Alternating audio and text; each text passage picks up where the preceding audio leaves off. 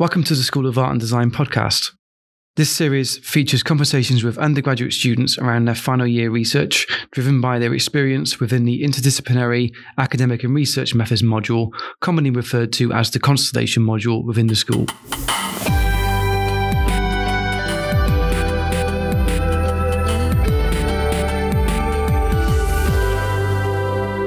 Hello, I am Dr. Martin Woodward, the Associate Dean for Student Engagement in Cardiff School of Art and Design, and I am here with... Hello, my name is Adrienne Titley, and I am a textiles BA Hons student at Cardiff School of Art and Design. My name's Dr. Kerrine Canavan. I'm Principal Lecturer in Textiles and Adrienne's supervisor for her dissertation. Adrienne, could you describe the kind of practitioner that you are now, having finished your studies with Cardiff School of Art and Design? Yes, I would say I'm a mindful practitioner. So I really think about what I'm going to do before I actually do it. So I plan, and I'm a lot more organised now that I've finished my studies. I'm intentional, I think. Everything I do with my practical work is for a reason, and I've learned through my studies to give a reason and be able to articulate that. Would it be worth explaining, Adrienne, the two different options on the textile course where you've opted either for textile artist or textile designer? Yeah. So we had the option to go down a more designerly route or an artist maker route. And I chose the artist maker, but I do cross over to the designer because I really do enjoy the design aspect of it and the concept, and I'm quite conceptual, but I do enjoy making and having that input into how something's really made. And I think the dissertation research that I undertook really informed what I use to make my pieces. So sustainable fibres and natural dyes and things. Oh, lovely. So there's a very responsible practitioner element to the things that you do. I am very responsible. Yes. I really research what I'm going to use before I use it. So I really enjoy the research aspect of it, and doing my dissertations really helped me to enjoy it, I suppose, and not see it as something I have to do, but see it as something that I'm good at, and knowing where to look for information. So in my practical work, I use fabric that is sustainable and is biodegradable, and the information I've gathered from my dissertation is taught me to know where to find that. Could you outline it in a nutshell, the dissertation topic? So if you explain it to somebody in 5 seconds, 10 seconds, how would you explain it? I would explain it as researching whether we can grow flax in Wales to create linen today. So looking at whether it would be viable to grow flax and cultivate it and process it here and now in contemporary Wales. Could you perhaps go into some of the history of flax growing in Wales and talk a little bit about your research into that? Yeah, so I began by contacting St. Fagan's Museum. They gave me a little bit of information and told me that there were artifacts that they had in the museum that indicated, because there's specific tools that people use to process flax, and they had those artifacts in the museum. So it indicated that it had been processed in Wales.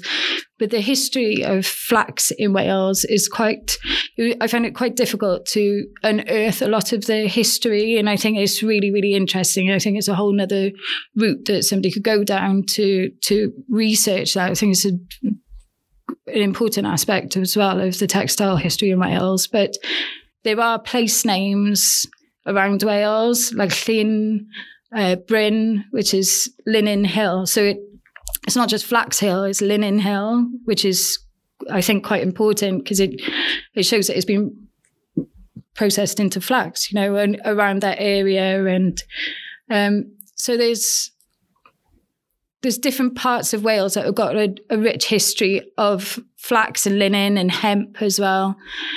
So I think there's further research to be done. It's a really ancient fibre, isn't it? Known right back in the Paleolithic times. Yeah, it's over 30,000 years. Well, they found fragments of flax, so processed flax. It was woven and spun and dyed in caves in Georgia. And that was dated to over 30,000 years ago. So it's really old. And it showed that people have been processing fibre for a lot longer than they actually initially realised. It's really interesting, I think. And just to be clear, can you explain the process of growing flax and the processing, just so everybody's clear about flax being spun? Yes, spun into linen. Yeah, so it's grown from a seed, so it could grow with very little water. So it could grow naturally without just using rainwater, and it takes about 90 days to grow, and it's pulled from the ground. So a lot of fibre crops are cut, but flax is actually pulled from the ground. So it's actually really good for the soil, and then it's retted, so it'll be soaked in water, preferably natural running water, for a few weeks, just to soften it up, because the fibre inside the stem is covered in pectin, so it's encased in these pectins that need to be softened, and then it's broken up. It's kind of snapped, I suppose, to get rid of the barky, strong surrounding of the fibre, and then you're left with your fibre. That's a really shortened version of it. It is quite a long process, but it's quite a summarised version of it. But it's a really labour intensive process, but really rewarding. I did grow some on my allotment. And over the first lockdown, actually, so right at the beginning of the lockdown, and then at the end of it, I pulled it. It was really good timing. And I pulled it out, and it leaves the soil really, really beautiful. It's really nice quality soil. And some of it depended solely on rainwater. It was, I feel like it's a miracle plant. It's really lovely. It's a lovely crop. So yeah, I pulled it out, and I managed to process a little bit of it, and it was a few threads, but it was a really strong fibre. And can you use every part from the very tip at the top to the root? Can you use every component part of the plant? Yeah, so it grows, I think it's about 1 metre in length, and so it's quite a long crop, and you can use the whole stem from the top to the bottom. So it's because they grow upwards, it's good to keep the weeds under control as well. So they cover the ground quite well. So it's a really good arable plant to reintroduce. Do you know why it ceased to be grown in Wales? Do you know why it became less popular? I think it was partly to do with the introduction of cotton and wool. People used a lot of wool around the same time. So I think the introduction of the machinery that sped up the processing of cotton is quite well known. And there was machinery that sped up the process of processing flax, but it wasn't, they didn't concentrate as much on that because cotton just took over completely. So it just kind of fell to the side, but it is gaining traction again. People are starting to realize the potential that flax has. And I think with modern technology and the advances of machinery, it is easier now for people to process it. It's not as laborious as it used to be. And is there anybody processing flax today, either in Wales or in England? Or yeah, there's quite a few. So I concluded with my my dissertation that really forming a cooperative, so with a farmer, maybe a weaver, and maybe a dyer, all coming together would really be the best, most beneficial way and productive way to start producing flax, not just in Wales, but in the UK. And there's people around the world who are doing it, in America, but there are people starting to do it in England, Southeast England. And I found out a couple of days ago that somebody has started to do it in Wales, or is in the early stages of growing flax in Wales and forming a cooperative, and forming a Welsh fibre shed as well, who would oversee or regulate people's methods of growing to make sure everything's organic, because you can grow flax organically. It doesn't need to have treatments and things. There's ways of speeding up the process of retting it, so it, you can get to the nice fibre faster, but you don't have to. You don't have to use the chemicals to do that. So it can be grown completely organically. And obviously in Wales we've got a lot of water, rainfall, natural water, so we could grow it. But there is, to answer your question, there is groups of people who are. Since I finished my dissertation, I've seen quite a few groups forming who are doing pretty much what my conclusion was. And do you think do you think COVID's had an impact on people's attitude to circular economy or the environment, or are they more aware of their purchases? I think so, yeah. And I think people are really aware, because people had to kind of rely on local sources of food in some places. And I think a lot of farmers have had to think about diversifying as well. And so I don't know if you heard about the farmers, the dairy farmers who are having to throw away a lot of milk. I think there's a lot of new generation farmers as well who are coming through, and they've got these really fantastic ideas about just starting different businesses, different enterprises, and kind of add-ons to what they already do. So growing crops for fibre. So it's really interesting. I think it's quite exciting. It's been a really hard time for the farmers, especially, I think, during the pandemic. But I think consumers are now realising that they do have options, and because of social media, they're becoming more aware of things like supply chains, where things are coming from. And it's quite widely publicised that you can question now who made your clothes, where things have been sourced from, where your materials come from. So I think people realise now they have options, and they're becoming more educated, which is, I think, is a great thing. You mentioned the cooperatives, and you're just starting to see them grow, or you're now seeing them where you couldn't see them before because they might have already been sort of there behind the scenes, right? What do you think is now you've finished? What's your next step? What's your long-term ambition for this research in general? I think there is some research already into flax growing in Wales, but it's about 20 years old, and that was done by Bangor University, but it's still relevant today. And I think if they could kind of highlight the research that's already been done, but bring it up to speed, and maybe the Welsh government could get involved possibly to form these cooperatives, because I think if there was funding, farmers would be really up for it. I think they would really, there's land available. I think they would really benefit. I would like to see people form cooperatives, because I'm from rural mid Wales, so I think it would really benefit those farmers who are struggling at the moment because there's also a problem with the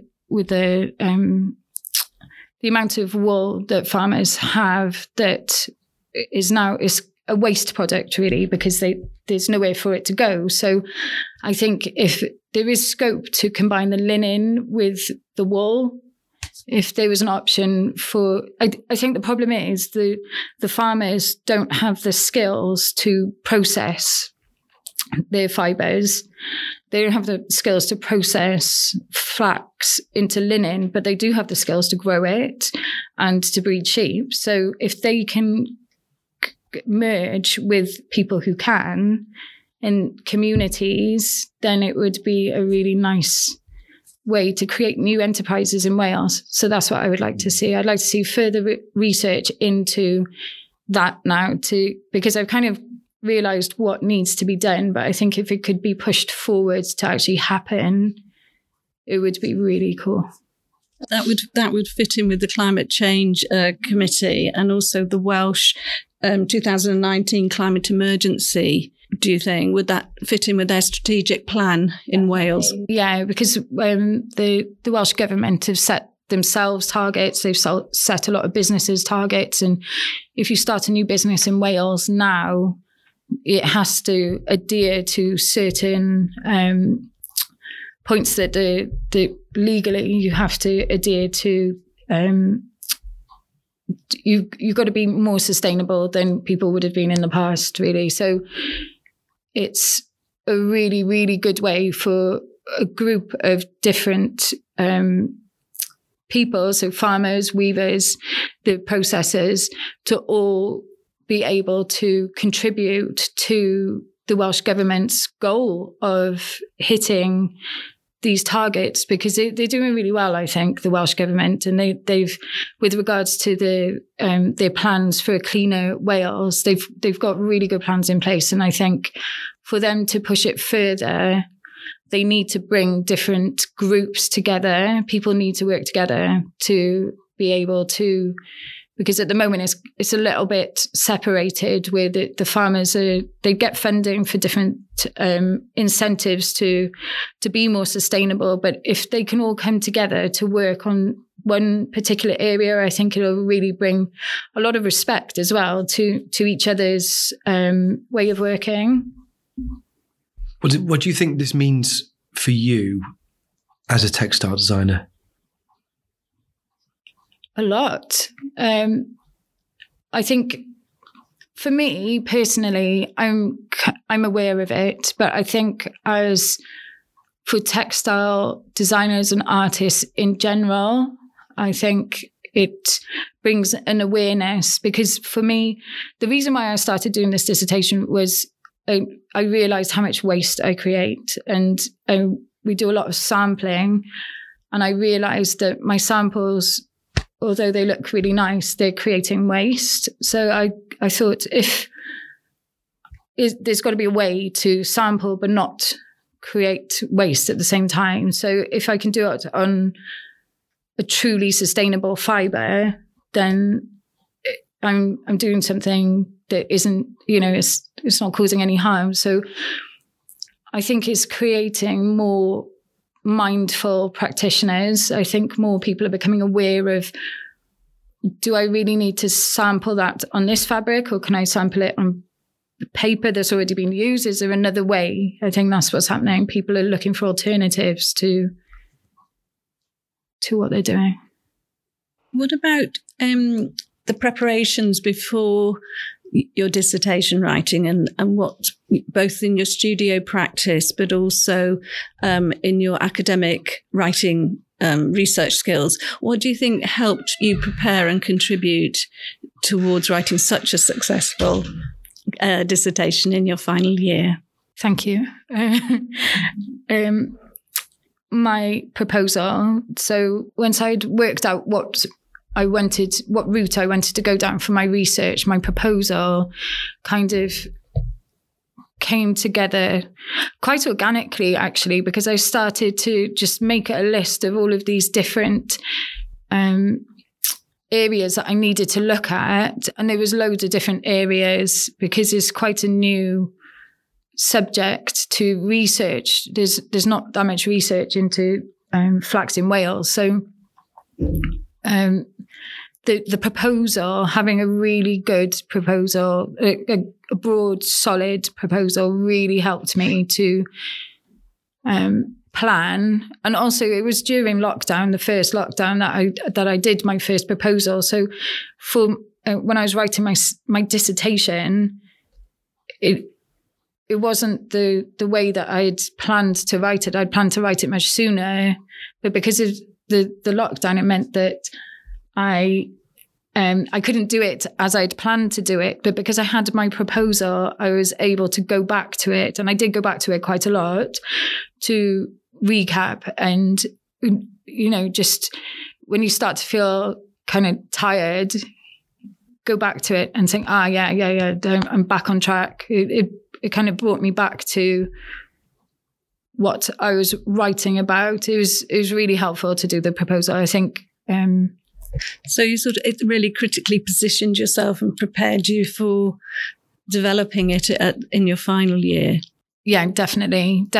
It was, I think that was the main area that really helped me, was having a strong proposal and obviously an interest in. Something that you were saying at the start when you introduced it, which really sort of resonated with me, was that the idea that understanding the benefit of the local growing for the local agricultural site that you're growing it on, so the health of the soil, and that level of responsibility to sort of biochemical aspects of the land that are beyond the designer's process or beyond the designer's responsibility normally.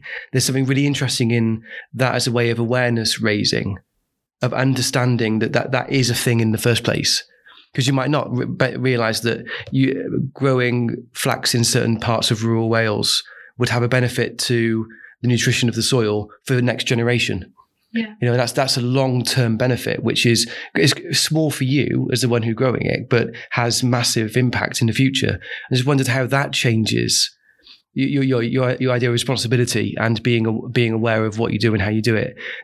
How the weight of that, and no, it's not weight, I guess the opportunity to make such massive change with such a small thing.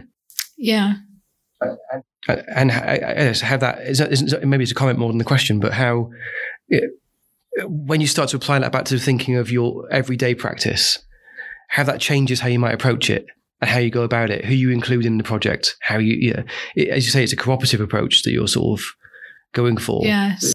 But it really does feel like what you've touched on is way beyond your generation in terms of its impact. And that's a really powerful message. Yeah, I agree. And I think people are becoming more aware of the kind of the footprint that they leave. So realizing that what we do affects not just ourselves. So it's a choice, really, isn't it? It's a choice that practitioners have to do the research into where something comes from. But yeah, I agree. I think it's quite exciting to think about, we can change, sounds dramatic, but you can change the world by doing these kind of small things. Because if it was a small cooperative, you're affecting the community and you're changing the farmer's way of farming, and you're changing maybe a weaver's network of people. Maybe she's working in isolation before, just with her loom, but now she's networking. There's loads of different things that you can get from these things. So yeah, I completely agree with you. And does that relate through to your studio practice with your interest in natural dyeing? Have you grown your own plants or sourced your own organic dye material to follow then through to your constructed out, final outputs? Yeah. So with my practical work, I use a number of different processes. So I do use natural dyes and I print with natural dyes. And I wad my material with sheep's wool from Mid Wales. So I know a farmer in Mid Wales who I source my wool from, and I wad my fabric with that, and then I stitch over it digitally. But I went in to make sure that all of the entire construction of my work is biodegradable, because I realized I had all these samples and I was thinking, what can I do with them? But then I realized they're completely biodegradable. So I could compost them, or I could put them down as, to prevent weeds on my allotment. And so I do everything that I've learned from researching my dissertation has really informed how I create my work. And it's hard. It's really hard because you kind of think, is it going to make sense? People are going to think it's just naturally died fiber. But I think people do get it, and people do appreciate that if you have that integrity to stick to it and just keep going with it, my work does look different, and you can tell that it's made in a different process to something that's been, say, digitally printed, which can be a sustainable process as well. But so it has completely informed how I create my. So you're combining hand with digital processes in your artwork, but then also from that creative point of view, before they are put as compost on your allotment, you're exhibiting. Would you like to explain a little bit about your forthcoming exhibition in Cardiff? Yeah, so I am exhibiting in Crafton Bay in Cardiff Bay. And I'll be exhibiting for my final major project for my degree. I've created 3 pieces as part of a collection, but I also, for the previous module, created a triptych. So they're all going to be exhibited together as part of the exhibition in Crafton Bay. So that'll be very exciting. Is that in June? So throughout the whole of June, I'm very, very, very, very, very, very excited. So as well as having an online exhibition with the School of Art. So yes, it'd be nice for people to see. It's exciting because the galleries and the museums are all starting to open up, and I think that's really exciting. So, but as part of your process, there's that huge element of enjoyment, not only for yourself, but for the public to view your work and enjoy it from an aesthetic point of view as well. Yeah. So my work, it started with a kind of inspiration from quilting and vintage quilts that I'd seen in St. Fagans Museum. So I started creating these kind of quilted pieces, art pieces. But you can't, when you see something in a photograph, it's still not the same. So if you see a painting in a photograph, you still don't get exactly the same elements as when you see it in the flesh, I think. So my work, sometimes you can't tell from a photograph that it's quilted, and it's actually really tactile and kind of 3D almost. So I'm really excited about people being able to see it and kind of experience it and see it, because when you see something in a photograph and then you see it in real life and it looks different, I think that's really exciting. Sometimes it's a bit of a surprise. So I'm looking forward to people seeing it. And just to add from a supervisor's point of view, how very organised Adrienne was towards her dissertation writing. Her research methodology was of an extremely high level, and you've worked incredibly hard while juggling a lot of other responsibilities at home. Adrienne's mother to a lovely little girl, and so a lot of other responsibilities going on in your life, but you phenomenally focused upon your passions for textiles and your dissertation writing. So huge congratulations, Adrienne. You've produced a remarkable piece of work worthy of taking forwards. And in fact, would you like to say a little bit about what we might propose to do in the future with regards to your research? Thank you very much. So I think we discussed working together or collaborating on maybe a publication and a conference piece. So I think that would be really nice and very exciting. I've never had the opportunity to do anything like that. So I'm looking forward to it, obviously, with yourself. So that'd be great. Joint collaboration. Yeah, that'd be awesome. Thank you very much. There's something really admirable about the very local, very slow, very small scale with which you approach it, and the kind of thoughtfulness of it. and the impact of it, because there's a lot of pressure on art and design education and on practice at the moment to be sustainable. Has to be mappable and impactable now. You've got evidence that you are now. What you're doing is you're starting something slightly different, which is starting a practice which is slow and methodical and building community, which has impact in 20 or 30 years' time, which can't be measured. And that to go against the wave of the pressure of being sustainable now and being seen to be, and just carrying on because you have the passion is quite an admirable thing to see. So I mean, I've always been a fan of community-based approaches for that reason, because you're not tied to someone else's agenda. But to actually see it and hear you talk about it in that way is really nice to hear. Thank you so much. Thank you. It's been lovely working with you, Adrian. Thank you.